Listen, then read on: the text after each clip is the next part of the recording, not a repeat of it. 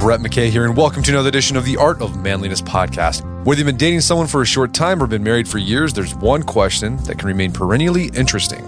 Did I choose the right partner? My guest today has some answers to that question that aren't based on crowd-sourced anecdotes or biased personal hunches, but reams of scientific research. His name is Ty Tashiro. He's a professor of psychology, a relationship expert, and the author of The Science of Happily Ever After, What Really Matters in the Quest for Enduring Love. We begin our discussion with the difference between loving someone and being in love with them, and how the latter comes down to a combination of like and lust. Ty shares the three elements that go into liking and how this liking piece is really the foundation of long-lasting relational happiness, even though it tends to get underemphasized. Ty then reveals the surprisingly low ROI of factors like looks and income and relationship happiness before unpacking the factors that do have an outsized impact in contributing to enduring love. We discuss which personality traits are predictive of relationship stability and satisfaction, which have the opposite effect, and why you need to ask your friends for their assessment of your significant other's personality rather than only assessing yourself. We also get into the importance of your partner's attachment style, which they learned in childhood, and 2 red flags to look for in your relationship. These insights will prove super useful for those in the dating scene, but will also be of interest to those already in long-term relationships, and either affirming the wisdom of your choice of partner or helping you identify issues that may be sabotaging your relationship and can still be addressed. After the show's over, check out our show notes at aom.is/love.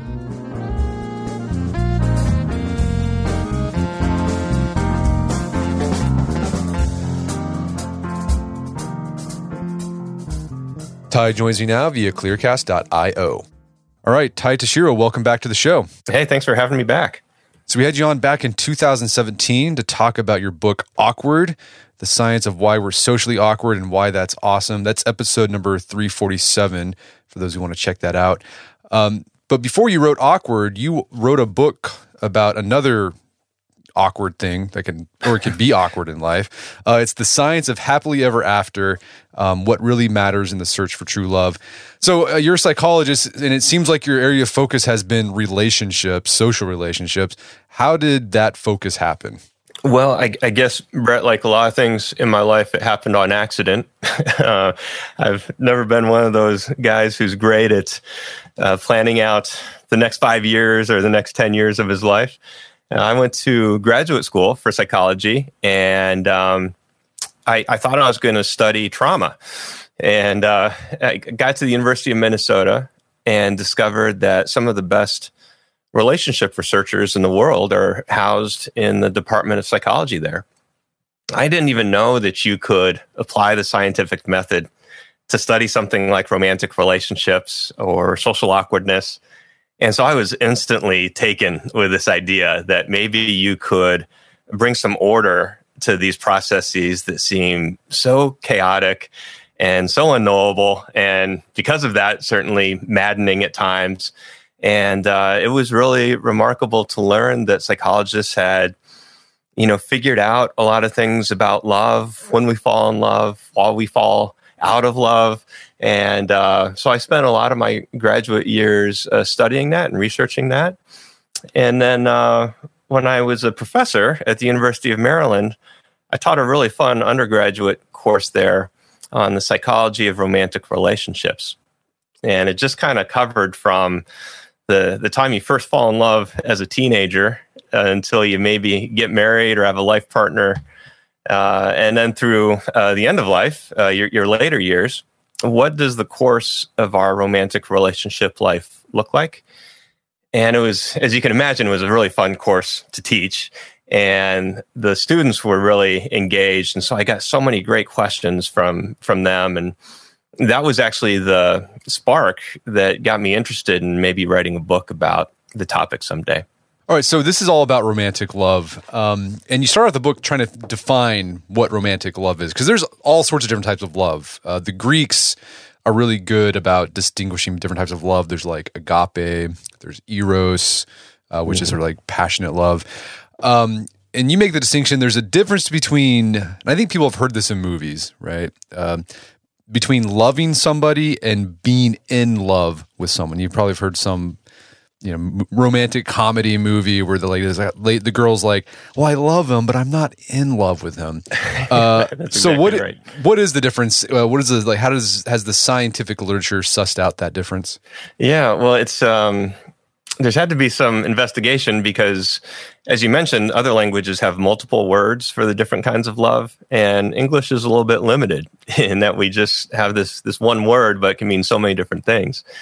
When it comes to romantic relationships, it turns out the word love by itself can be applied to a lot of things. So you could love your dog, or you could love chocolate, or all kinds of different things. But being in love, that's a whole nother thing. And it's this either or kind of phenomenon. You don't really hear people say, well, I'm kind of in love with her, or I'm kind of in love with him. It's this either or process. And one of the early research investigations of this asked hundreds of people what are the essential components for being in love with somebody.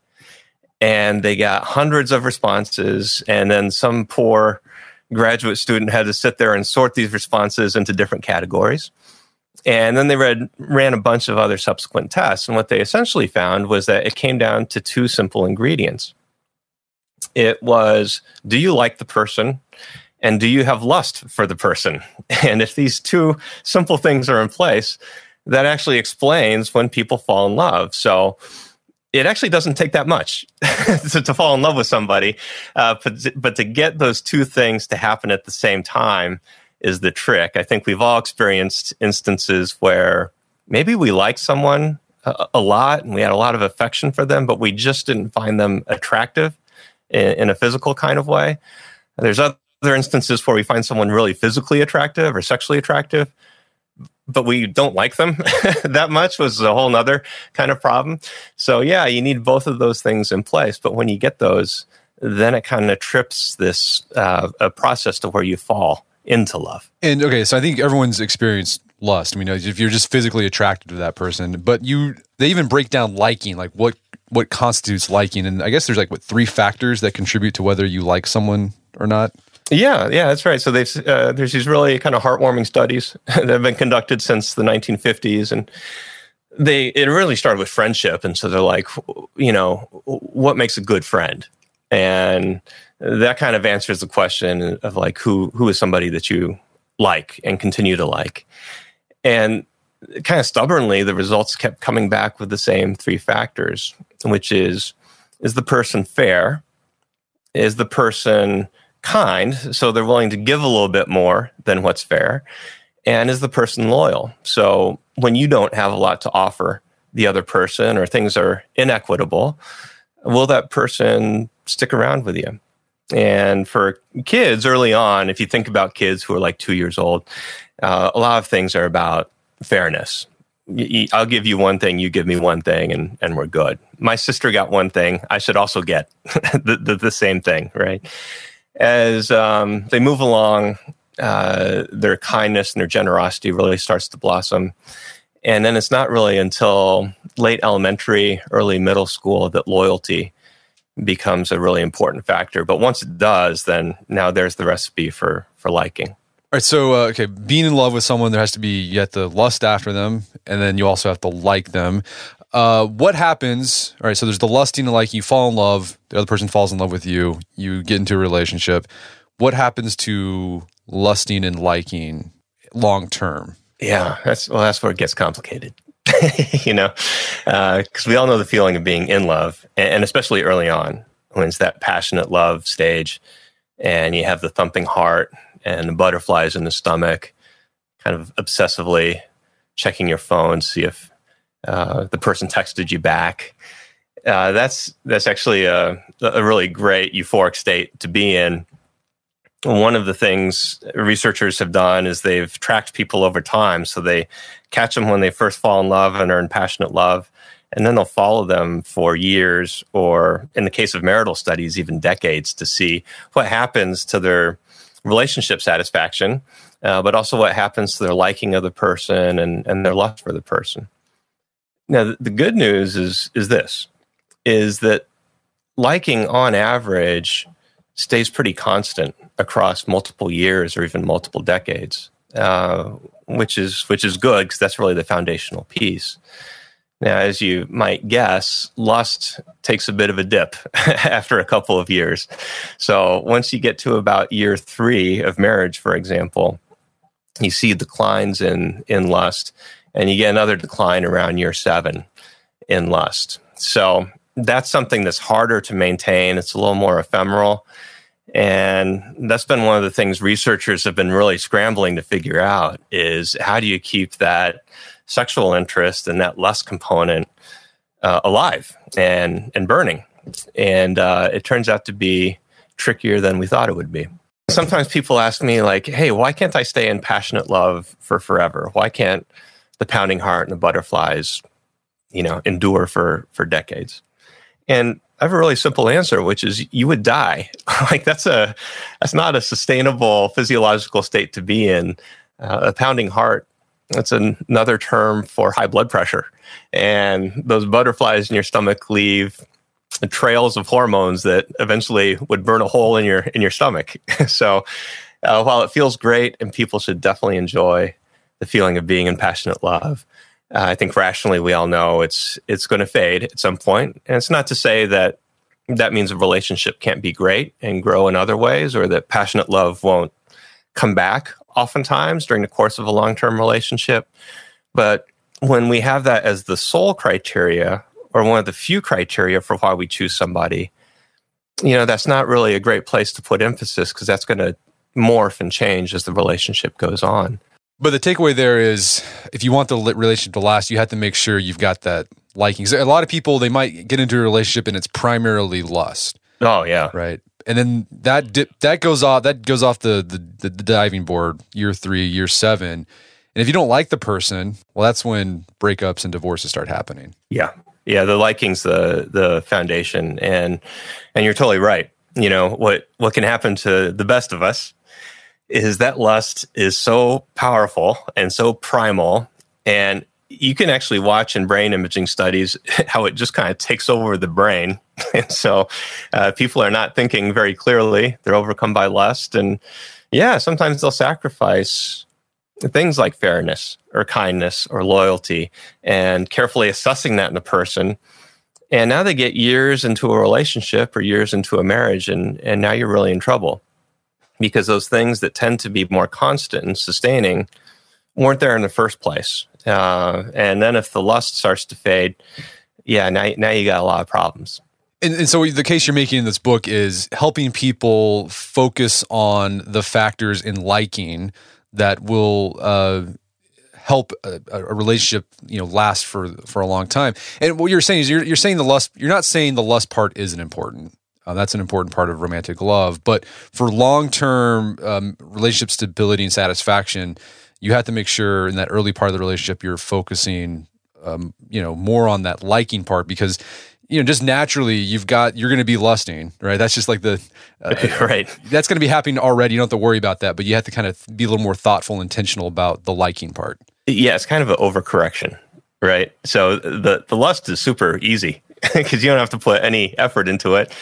If you find someone, really physically attractive or sexually attractive, like that's just reflexive. That'll happen for you, and the heart starts beating, and the butterflies start flying, and you're good to go.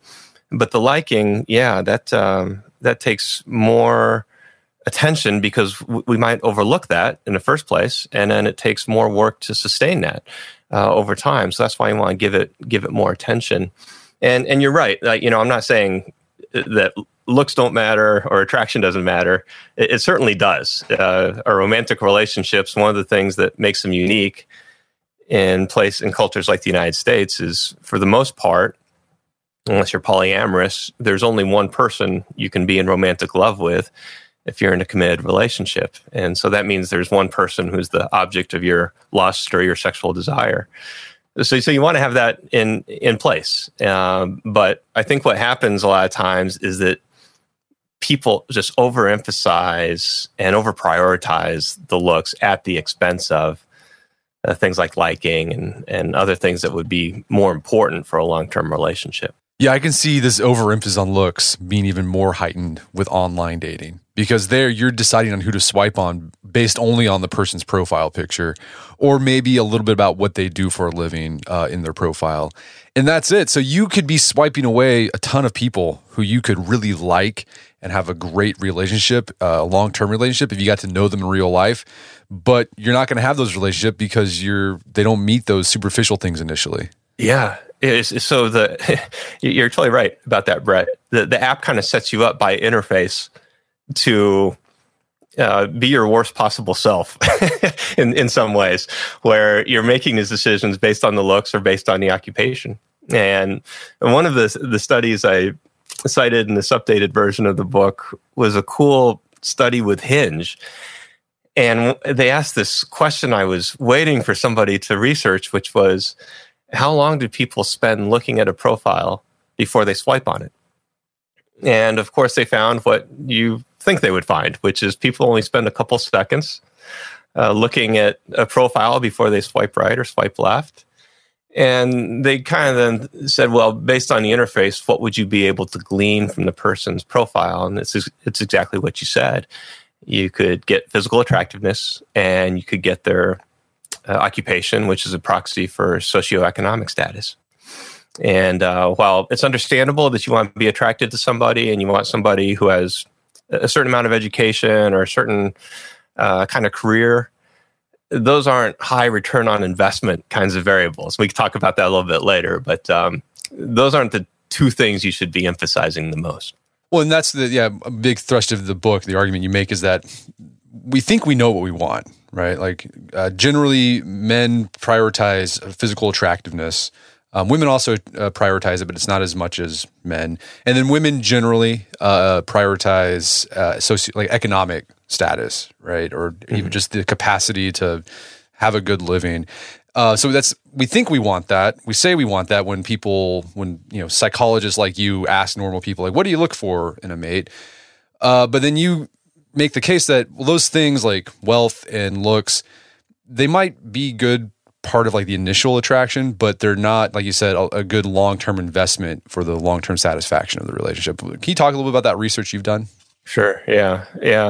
Well, it kind of starts with a thought experiment. And so one of the things I would do with my students at the University of Maryland is I would say, write down what you want in your ideal romantic partner. And so some of your listeners, if they want to, they could do this right now. It's actually kind of a fun activity. I give them about, 3 or 4 minutes to do it. And in those 3 or 4 minutes, they generate about 20 characteristics that they want in their ideal partner. And then we'd have some fun kind of reading people's lists if they volunteered them. Now, what happens, though, is for every characteristic or trait that you want in a partner, you're going to lose people who don't meet that criteria. So imagine, for example, we have a bachelorette, and she has 100 eligible bachelors. And let's say one of her criteria is she wants someone tall. And to her, that means someone 6 foot or taller. Well, what would happen with those 100 bachelors is that 80 would walk out of the room, because in the United States, only about 20% of men are 6 foot or taller. So you've really dramatically reduced your pool. And now let's say she wants someone who matches her political affiliation. Well, about 16 more guys of the remaining 20 will walk out of the room. So I'm sorry, about 14 will walk out of the room, because only about 30 to 40% of people will match your political affiliation. And then, as you can imagine, whatever other wish you make is going to leave you with only one option or a fraction of a person, which often happens. And so then you got to go back and say, well, was it really important to me that the person was tall, for example? So if people are spending their wishes for traits on looks and on money or socioeconomic status, then they're losing a tremendous number of people who are in their pool. And so then you want to ask, well, what's your return on investment for getting someone who's like a hot partner, for example? And they do have some nice studies that show your return on investment for a physically attractive partner is about 0. So you're no better off getting someone super hot versus someone who's cute versus someone who's average looking. And even for women, for heterosexual women, choosing a guy who's hot is actually negatively associated with their relationship stability. So they're less likely to have a stable relationship. And that's because that guy is not just hot to them. That guy's hot to a lot of people, which increases the risk for cheating and instability. The same thing with money. Money is a little bit more complicated in that you want someone who's a bit above the poverty line, and then there's a diminishing return on how wealthy the person is after that. So once you get past, let's say, $40,000, there's really a diminishing return. And when you get to $75,000, now there's it kind of goes flat at that point. So there's really no difference between someone who has, let's say, $750,000 a year in income versus $75,000 a year in income. You might have some nicer things, but you're not going to have a more satisfying relationship necessarily. We're going to take a quick break for a word from our sponsors. Wedding season is coming up, and if you are preparing for the big day, I know wedding planning can be really intimidating, but finding the perfect suit shouldn't be. Indochino makes it easy to get a fully customizable suit right from your home. Don't just wear any suit on your big day, wear a custom made-to-measure suit. Suits start at just $499, which is about the same price you'd pay for an off-the-rack suit at a department store, and they've also got custom made-to-measure shirts starting at just $89. So I've talked about my Indochino suit on the podcast before. They've been a long-time podcast sponsor. It's navy blue. The measuring process was super easy. They got these video guides you follow. You'll need another set of hands to help you out with that. But the really fun part is customizing it. Got to customize how I wanted the lapels on the jacket, the pockets, the lining. I went no pleats on the pants on this suit. A lot of fun. And then in a few weeks, you have a made-to-measure custom suit sent directly to your door. When planning your wedding, get a suit as unique as you with Indochino. Go to Indochino.com and use code manliness to get 10% off any purchase of $399 or more. That's INDOCHINO.com, promo code manliness. All right, if you have a family, then you need to get term life insurance to protect them. It's one of the smartest financial decisions you can make, and the start of the new year is the perfect time to get it done so you can focus on whatever else the year has in store for you. Fabric by Gerber Life was designed by parents for parents to help you get a high-quality, surprisingly affordable term life insurance policy in less than 10 minutes. Fabric has flexible policies that fit your family and your budget, with quality policies like $1 million in coverage for less than $1 a day. There's no risk to apply. They have a 30-day money-back guarantee, and you can cancel at any time. I remember when I was a new dad, I had a lot of thoughts going through my head. One of them was, how can I take care of my family when I'm gone, if something happens to me?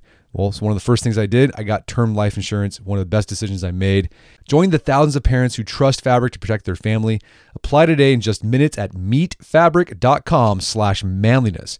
That's meetfabric.com/manliness, MEET fabric.com/manliness. Policies issued by Western Southern Life Assurance Company, not available in certain states. Prices subject to underwriting and health questions. Daylight saving time is starting up again. The goal of this is to give us more daylight from March through November. By setting our clocks forward, it may feel like there are more hours in the day, but if you're hiring, it doesn't necessarily help you find qualified candidates for your roles any sooner. There is only one way to do that: ZipRecruiter. And right now you can try it for free at ZipRecruiter.com/manliness. ZipRecruiter works around the clock to help you find qualified candidates. Once you post your job on ZipRecruiter, they send it to 100 plus job sites so you can reach more of the right people. ZipRecruiter's smart technology also quickly scans thousands of resumes to identify people whose skills and experience match your job. Spring forward with a new hiring partner, ZipRecruiter, and find top talent sooner. See why 4 out of 5 employers who post a job on ZipRecruiter get a quality candidate within the first day. Just go to this exclusive web address to try ZipRecruiter for free. ZipRecruiter.com/manliness. Once again, that's ZipRecruiter.com/manliness. ZipRecruiter, the smartest way to hire. Picture that thing you've always wanted to learn. All right, you got that in your head? Now picture learning it from the person who's literally the best at it in the world. That's what you get with Masterclass. This year, learn from the best to become your best with Masterclass. Masterclass offers over 180 world-class instructors, and many of these instructors are former AOM podcast guests. You can learn negotiation from Chris Voss, leadership skills from Jocko Willink, how to master your habits with James Clear. Plus, every new membership comes with a 30-day money-back guarantee, so there's no risk. So recently I went through the masterclass on negotiation with Chris Voss. A lot of useful information in there. Talked about the value of no in a negotiation, how to use your body language and speech patterns to get your best out of a negotiation. Very well done. I really enjoyed it and got a lot out of it. Right now, listeners of our podcast can get an additional 15% off an annual membership at masterclass.com/AOM. Get 15% off right now at masterclass.com/AOM. Masterclass.com/AOM. Check out the masterclass on negotiation with Chris Voss. And now back to the show. All right, so those things, looks and money, socioeconomic status, doesn't provide a lot of long-term return on investment in your relationship. So what factors do, like when you're research, like when someone's like looking at their budget of like traits they're looking for in a potential partner, what are the things they should, I'm not going to say should, because everyone's got their different interests and tastes, but like what are some things that you recommend prioritizing based on your research? Yeah, well, that was part of the thing that got me, I guess, before I started writing the book, is there were these studies that showed, well, there are variables that do have a huge return on investment. And I thought, well, that seems like kind of common sense, some of these factors. And so then I was like, well, so why aren't people emphasizing these things more? We kind of looked at three different categories of things. One was personality. A second category was attachment or relationship with caregivers. And the third was things going on in a current relationship that would be red flags. I think personality is probably one of the easier ones to do. Personality is just kind of what are the traits that describe how somebody usually is or how they are. And one framework you can use is the big five. So extroversion, openness to experience, which is kind of open-mindedness, agreeableness, which is how kind, how nice you are, conscientiousness, how much do you have your act together, and neuroticism, which is a lack of emotional stability and kind of moodiness. And so there's been a lot of studies, large studies with thousands of people, and they'll look at how do these five characteristics predict long-term relationship satisfaction and stability. And what they find is that extroversion, introversion doesn't really matter that much. And even matching somebody on extroversion, introversion doesn't really seem to matter. Same thing happens with conscientiousness. Conscientiousness isn't really a huge deal. But neuroticism, for example, is strongly predictive of how satisfied you'll be in a relationship or in a marriage, not just at the current moment, but also like 10 or 20 years later. It's really strongly predictive of less satisfaction and less relationship stability. One study I really like, looking at neuroticism and relationship stability, found that if partners were mismatched, so one partner is not neurotic, another partner is neurotic, they asked who is the person who breaks up the relationship. And what they found was it's the neurotic person who's more likely to end the relationship. And I was thinking to myself, well, why did you do that? Because for the neurotic person, this is exactly what they need. Somebody who's emotionally stable, who's consistent, who's going to be patient. But it's kind of like they can't stand the success. And so they were more likely to terminate the relationship. The other two are agreeableness. So how kind somebody is, how nice they are. It actually kind of gets a bad rap in our culture. If someone says your partner was a nice guy or a nice gal, it's almost a little bit insulting that was the first way they described your partner. But of course, kind people are generous. They're more empathic. They're more giving. They're less likely to keep track of things. So they'll just kind of freely give to you emotionally and of time and in deeds without necessarily keeping track of how much you're giving back. They just trust that things will work out over time. And so that's good for satisfaction and stability. Agreeableness is also associated with more sexual satisfaction. And that's in part probably because the person's more attuned to your sexual needs. And so you get an unexpected benefit in that way from that trait. One that I like because it's a little counterintuitive is novelty seeking. And novelty seekers are the people who are exciting. They always are doing something new and different. And people high in novelty seeking are really fun to date. So they'll be spontaneous. You'll do all kinds of exciting things together. They get really absorbed in things. So they'll get really into you and they'll really, really like you. And it's a kind of a real exciting kind of relationship to be in. But people high in novelty seeking are also more likely to get bored quickly. They're more likely to engage in risks that are detrimental to the relationship, like substance abuse or cheating. And so here's an example of a personality characteristic that is really attractive at the start. But if you're thinking in a long-term mindset, you can kind of easily see how that can come back and get you. Gotcha. All right. So conscientiousness and extroversion, introversion, like doesn't play a big role in relationship satisfaction. Neuroticism, that can have a detrimental impact. You said that's the one factor. You'd be like, try to avoid highly neurotic people. How do you suss that like a personality out without handing them a personality test on like the second date? Like how do you figure out like is this person neurotic and is this going to be a problem? How do you figure that out?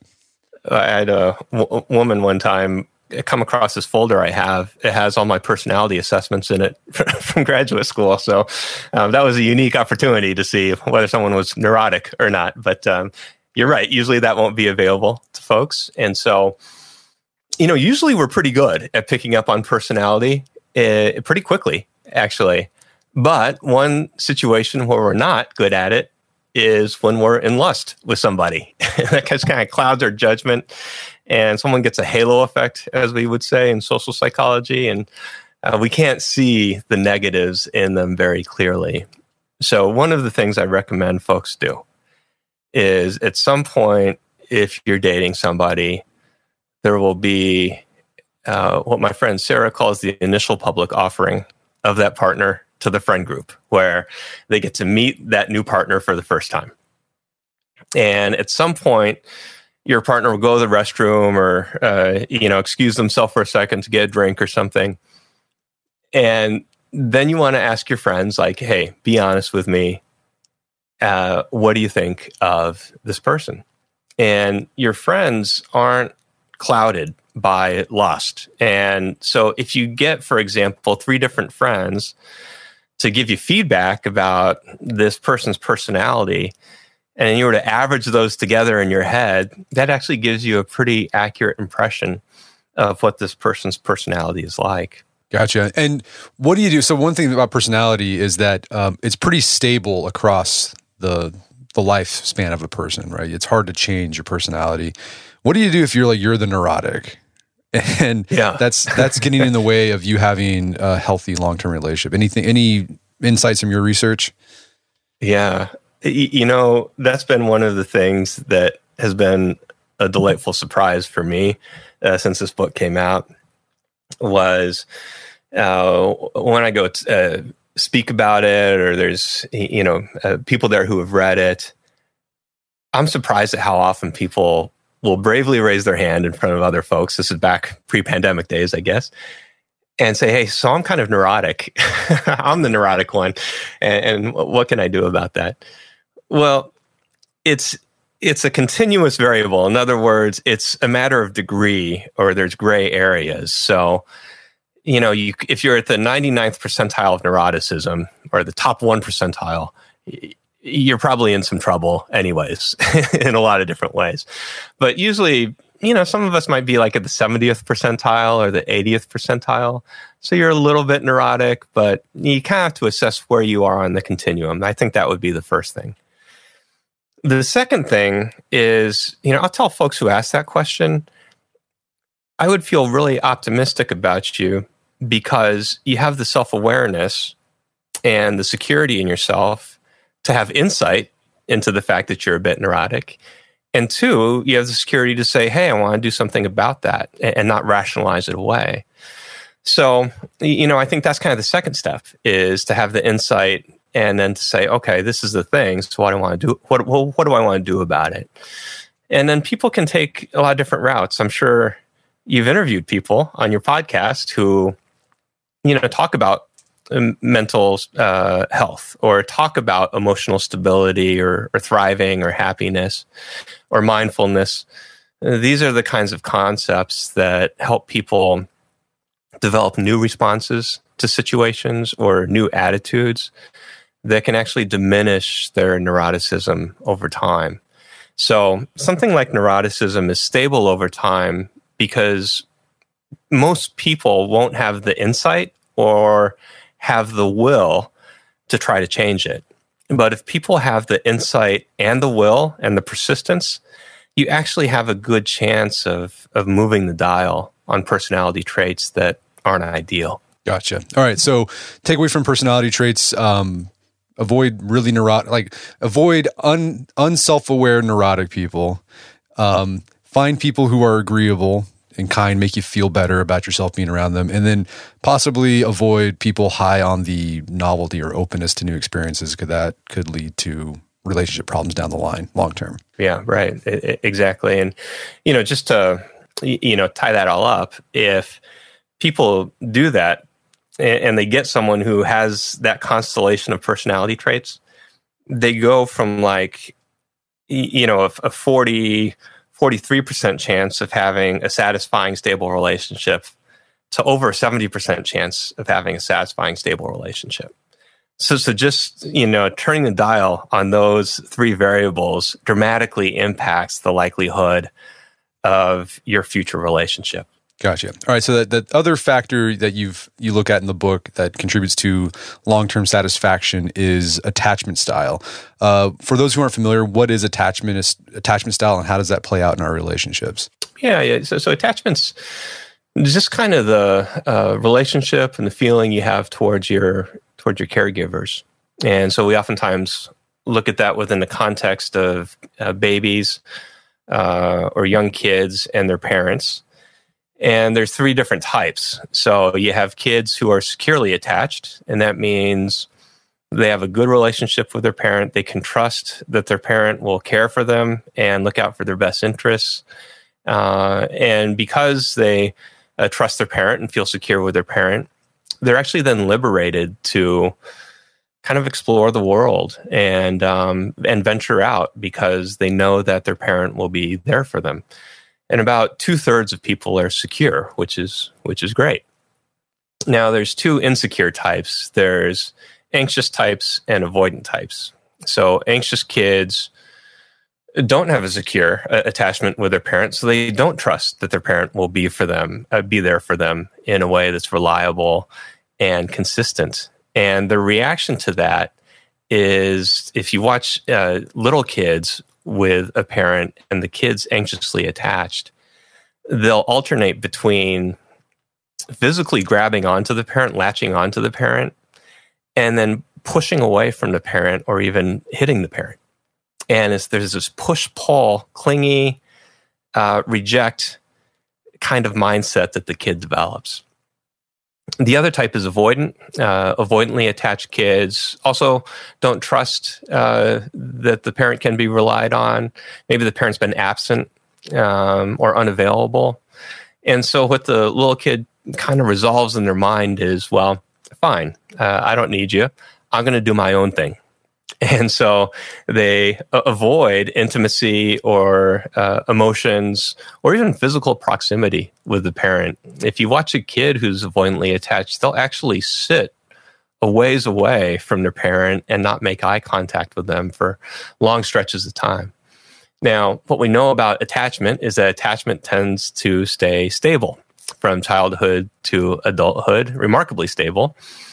And as your listeners might be able to imagine already, if they've dated someone who's anxious or avoidant as an adult, that obviously doesn't play out very well in a romantic relationship. You get the stage 5 clinger with the anxiously attached type of partner, and that oscillates with pushing away or getting angry with you. The avoidant partner is somebody who is distant, and you can never really form an emotional connection with that person. You're always wanting more from them, and that doesn't make for a great relationship either. So you want to choose someone who's securely attached. If you get the securely attached adult as a romantic partner. That's someone who is trusting in their relationships. They're very even about the natural turbulence you experience in a relationship. And they can easily form the kind of bond and the kind of intimacy that you need in something like a romantic relationship. And the good news, I think, for people is that 2/3 of people are securely attached. So that's the odds are in your favor for getting someone with that attachment style. What do you do if you have anxious or detached attachment style? Yeah, so there's it takes a while, but it's not, it's not hopeless. I guess is what I tell folks. There's a great book actually that I really like called Attached, and it's a good overview of this research literature and some things people can do. There's a type of therapy called emotion-focused therapy that is based on attachment frameworks, and it's really effective for depression, anxiety, also couples therapy.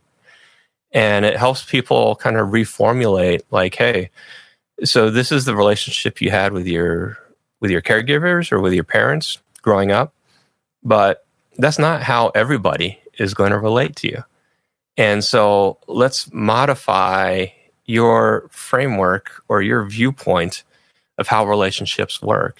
And in the context of dating or couples, there's some poor unsuspecting partner sometimes who is getting an anxious framework or getting an avoidant framework from their insecure partner when, maybe they don't deserve to have their behaviors or their interactions treated that way. So that can be a really powerful way for folks to shift their viewpoints. And it takes some practice, but over time, the studies show that people can shift into a secure attachment style. But once again, it doesn't just happen naturally. It requires insight and requires quite a bit of persistence. And then on your partner's part, requires quite a bit of patience and loving. All right, so find someone with secure attachment. If you don't have secure attachment, you can't change. It's going to take some work. So that third thing you talked about is red flags in current relationships or past relationships. What does that look like? Well, if it's kind of fortunate to be in a relationship because now you get real-time data, right, about how the person might be. So instead of extrapolating from personality traits or extrapolating from attachment style, you get to see how is the person in a relationship. There's a few different ways you can look at it. I broke it down into what's a action or a behavior pattern that would be a red flag. What's a thought pattern that would be a red flag? And then there's a third category we can talk about as well, but let's do the first two here. So one of the hallmarks of dysfunctional couples and couples that will be unhappy and unstable is what we call demand withdraw pattern. And that means that one partner is demanding in a very intense kind of way something from the other partner. The other partner withdraws or kind of stonewalls the request from the partner. And you can kind of imagine how this plays out. So you have someone raising their voice or being really intense about demanding more things from the relationship. The other partner is blowing them off, and it only gets worse and worse. So the voice raises even higher. Maybe the person who's withdrawing even storms out the door and just removes himself from the situation.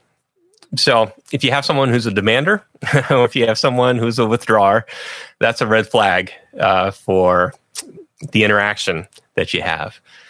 When it comes to thought patterns, the hallmark of a partner who's going to provide for an unhappy and unstable relationship is somebody who blames you for everything. So it's what we call attributions. So if something goes wrong, I could blame myself for it. I could blame you for it. I could blame our interaction. Maybe there was just a misunderstanding, or maybe we just have some differences. Or we could say it's something external. We didn't have enough time, or someone else got in the way of us trying to accomplish something. But in unhappy relationships, the large majority of attributions are blaming the other partner. And it obviously makes people more angry. When you blame somebody else, you're lazy, you're uncaring, you're not good enough.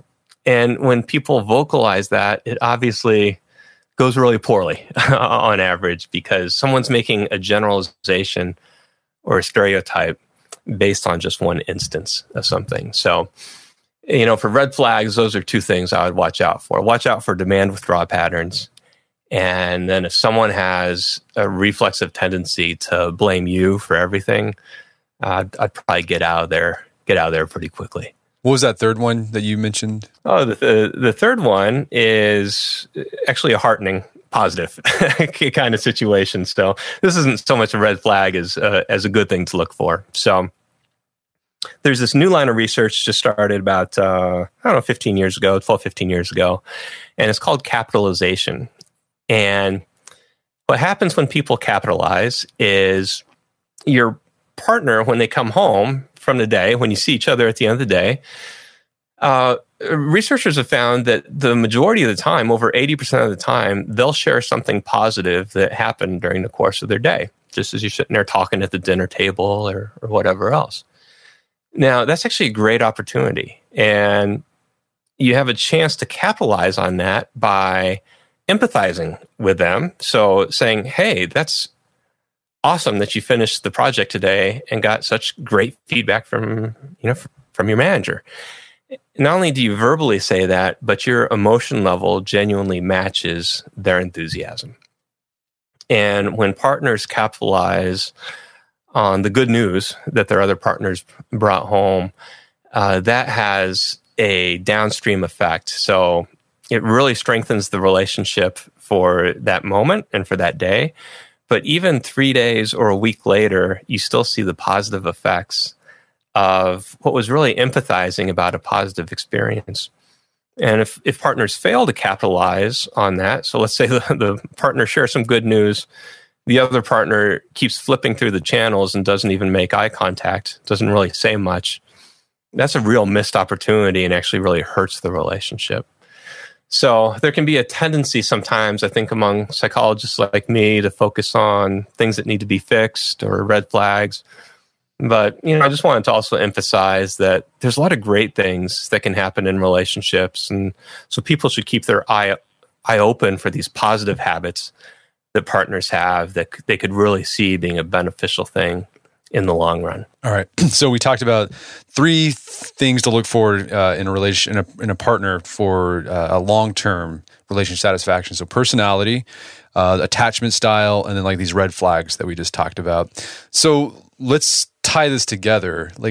So let's say there's someone who's listening to this podcast. They're in the dating world and they're trying to figure out who would be a potential, marriage partner. How would you recommend bringing in this stuff, while also bringing in that lust part, while taking into account that lust part? How do you balance that stuff? Well, I think one of the just kind of pragmatic things that folks can do is do that exercise that I would do with my students. And so just sit there and write down what are the things that are important to me in a romantic partner. And you don't want to, you don't want to kind of have social desirability with yourself and only put the things you think you should put down. I would tell people, go ahead and put the shallow things as well. Put all the stuff you want in there. If they need to be a Philadelphia Eagles fan, well, go ahead and put that on your list. Knock yourself out. Get that big, long list. And then at the very least, just spend some time now prioritizing it. So if you wrote down 20 things, from 1 to 20, what would be the things that would be most important to least important to you in a relationship? That's a great start. That's a step most people will never do, but you could certainly see how that would be helpful. I would then take the top 10 out of that list and I would post it somewhere, maybe not where future dates can see it, but where you can see it and you'll consistently see it, just to remind yourself about what's important. I think the other thing folks can do then is if they're on apps or whatever environment they're in for meeting people, really kind of think about how do I want to handle the information that's presented to me, especially with apps, as we talked about with just the picture and the job being the first things people might look at and the only things people would look at. I mean, one small thing you could do is say, I'm going to read every single person's profile if I don't find them really unattractive, let's say. And that would be one small step that would actually broaden the pool of people that you consider and would actually broaden your thinking about how you're thinking about people you might want to meet. And then the third thing people could do is if they wanted to get really specific about it, then, they could assess things like personality or assess things like attachment style using some of the tools. I have some tools on my website, for example, that are free. Folks could use, and then go through and kind of think about, all right, this is the kind of person I want.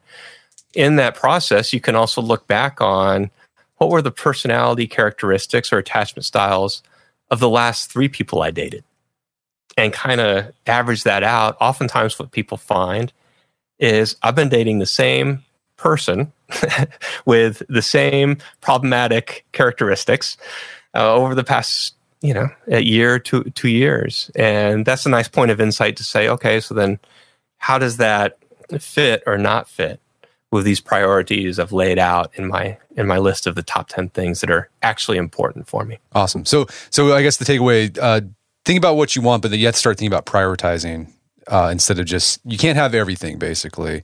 So you got to figure out what you really want in life. Yeah. Right. And I think sometimes people say, well, am I settling if I've, take this approach? And I don't think that's what you're doing at all.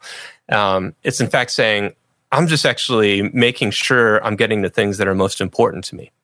And because none of us get every single thing that we want in a partner, and that's all right. That's just life, right? But if you get the things that are actually the most valuable to you, that's great, right? And then you'll get other things then that are pleasant surprises that you didn't even know you needed.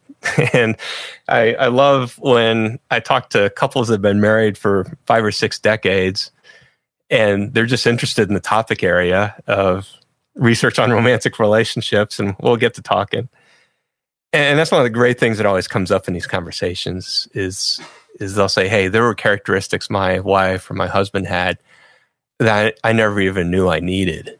But they manifested over the years in our relationship, or we grew into those things. And so I think that's an upside that people can look forward to as well. Well, Ty, this has been a great conversation. Where can people go to learn more about the book and your work? Well, the book's available where books are sold, and they can also go to my website, which is tytashiro.com. And there's a few tools like personality tools and partner selection tools there they can tool around with if they want. But I appreciate you having me on, Brett. It's been a fun conversation again. My guest today was Ty Tashiro. He's the author of the book, The Science of Happily Ever After. It's available on Amazon.com and bookstores everywhere. You can find out more information about his work at his website, tytashiro.com. Also check out our show notes at aom.is/love, where you can find links to resources where you delve deeper into this topic. Well, that wraps up another edition of the AOM podcast. Check out our website at artofmanliness.com, where you can find our podcast archives, as well as thousands of articles written over the years about pretty much anything you think of. And if you'd like to enjoy ad-free episodes of the AOM podcast, you can do so on Stitcher Premium. Head over to stitcherpremium.com, sign up, use code manliness at checkout for a free month trial. Once you're signed up, download the Stitcher app on Android or iOS, and you can start enjoying ad-free episodes of the AOM podcast. And if you haven't done so already, I'd appreciate if you take 1 minute to give us a review on Apple Podcasts or Stitcher. It helps out a lot. And if you've done that already, thank you. Please consider sharing the show with a friend or family member who you think would get something out of it. As always, thank you for the continued support. Until next time, this is Brett McKay, reminding you not only to listen to the AOM podcast, but put what you've heard into action.